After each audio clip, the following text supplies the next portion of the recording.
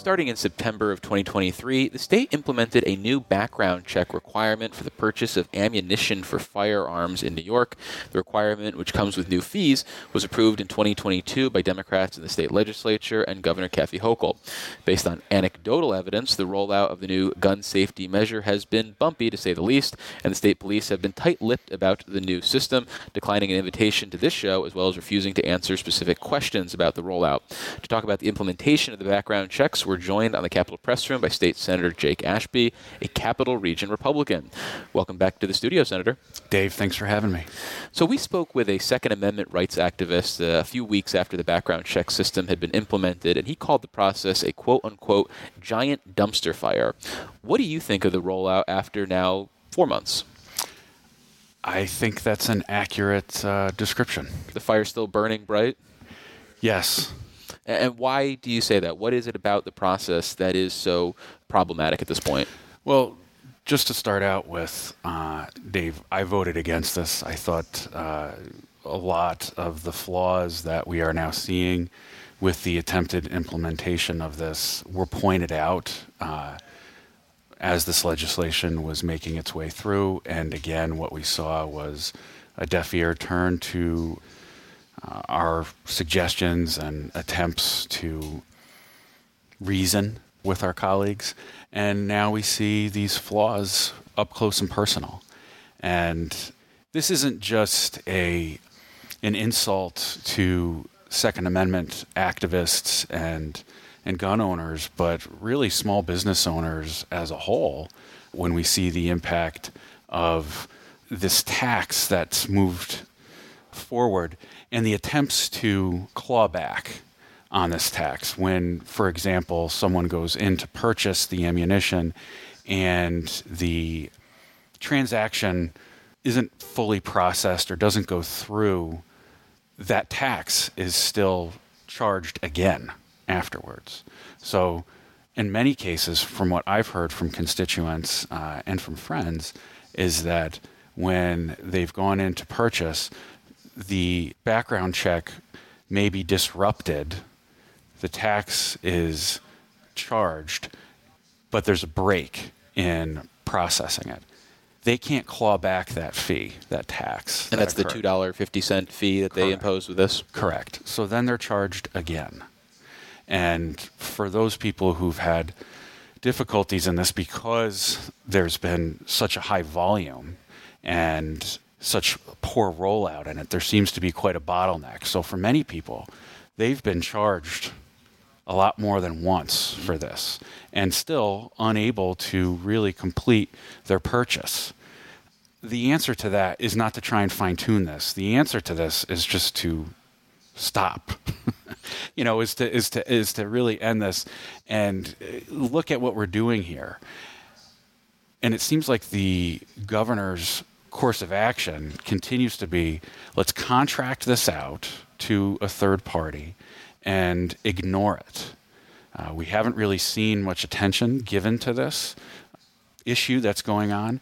And again, that seems like a reoccurring theme. When there is a big problem that's going on, it takes a significant amount of pressure and attention for her office to really regard it as a serious issue and give it the attention that it deserves.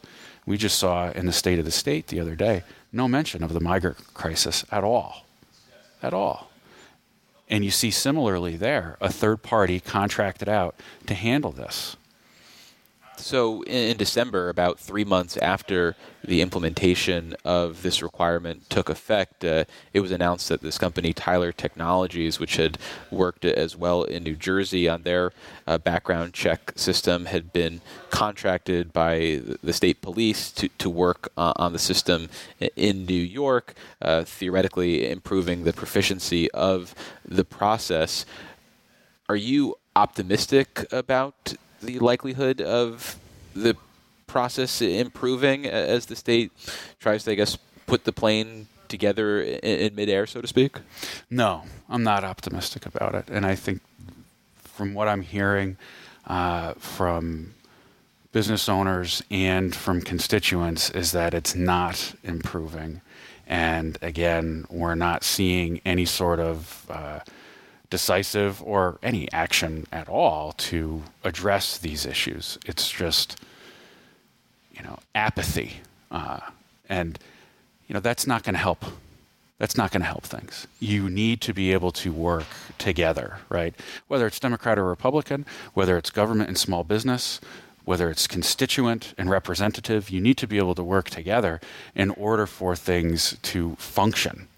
And this is an example, again, of the current leadership we have in the state just turning a blind eye to that and continuing to do things the way that they see it. And I don't even know if they hope it works out. They just are going to go their way. And we asked the state police about the work of Tyler Technologies and if they represented a sort of a change in the process from what was initially done.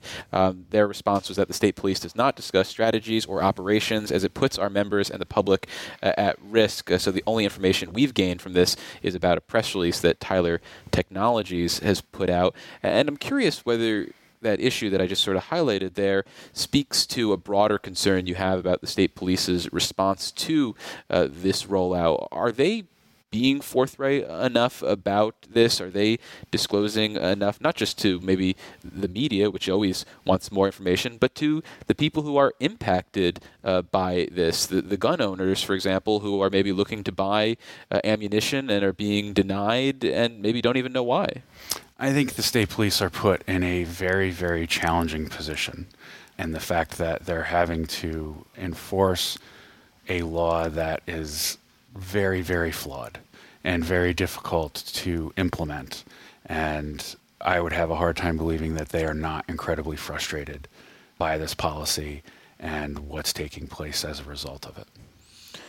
We had heard that at least initially there were some New Yorkers who already had pistol licenses, potentially for years, who were getting flagged by the background process when they went to buy ammo.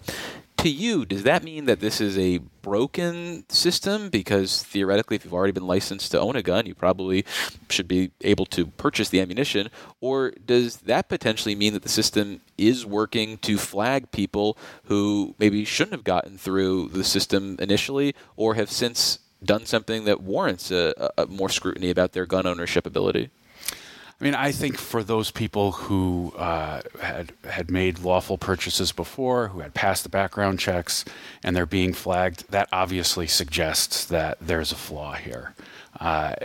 For the people who may have had a reason arise to where they should have been flagged in those background checks, that's where we need to really look into it and make sure that it's being accurate, right? Because for those people who have had things come up to where their purchase should be impeded, well, you want that to happen. You don't want people who are a danger to themselves or others to be able to gain access.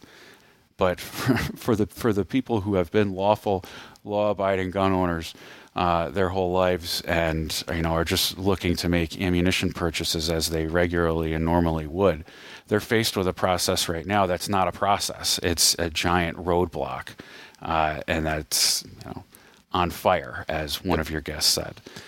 So we mentioned the fee of $2.50. We're heading into the budget process right now. What sort of questions and I guess more importantly answers are you going to be looking for during this process to find out how the state is utilizing that money and whether or not it's being actually reinvested into this service to try to improve the quality of the background checks and the timeliness of them?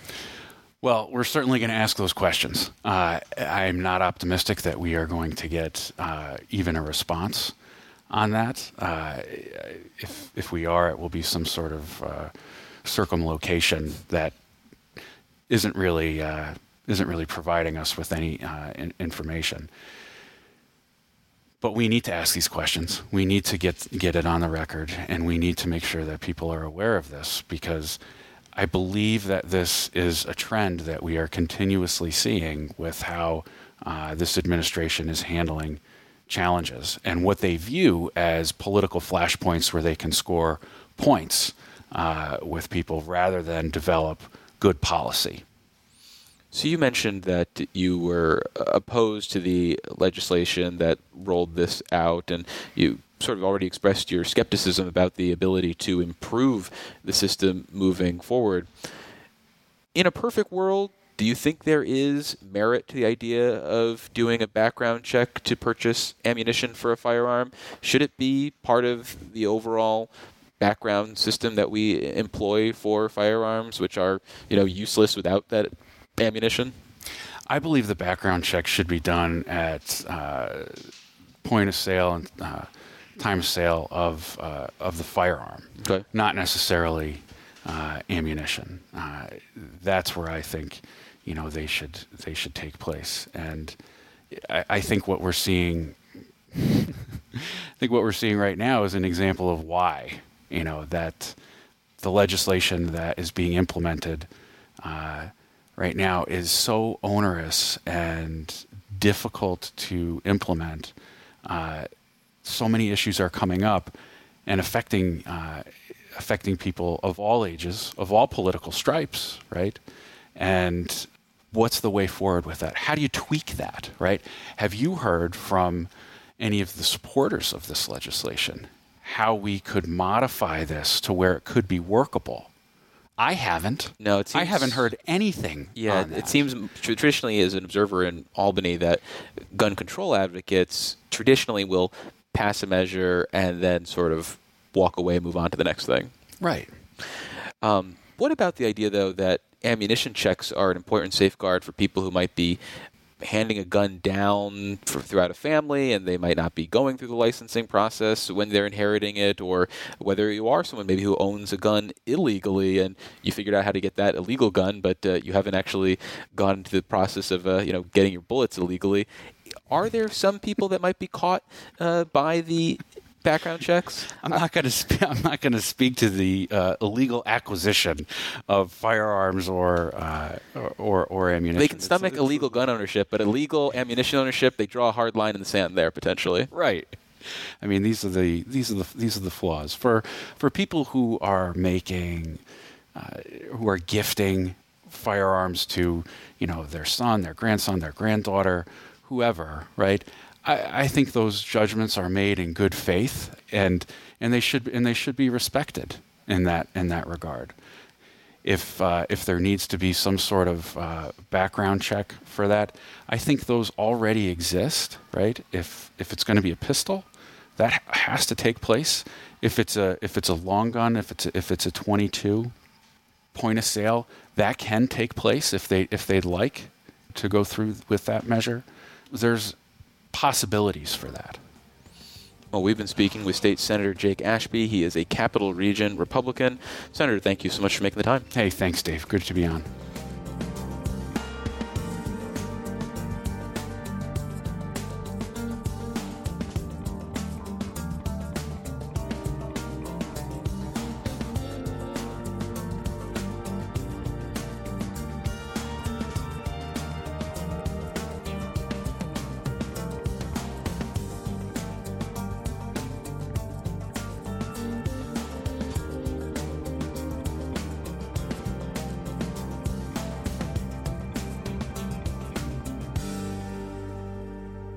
Capitol Press Room, a production of WCNY Connected, Syracuse.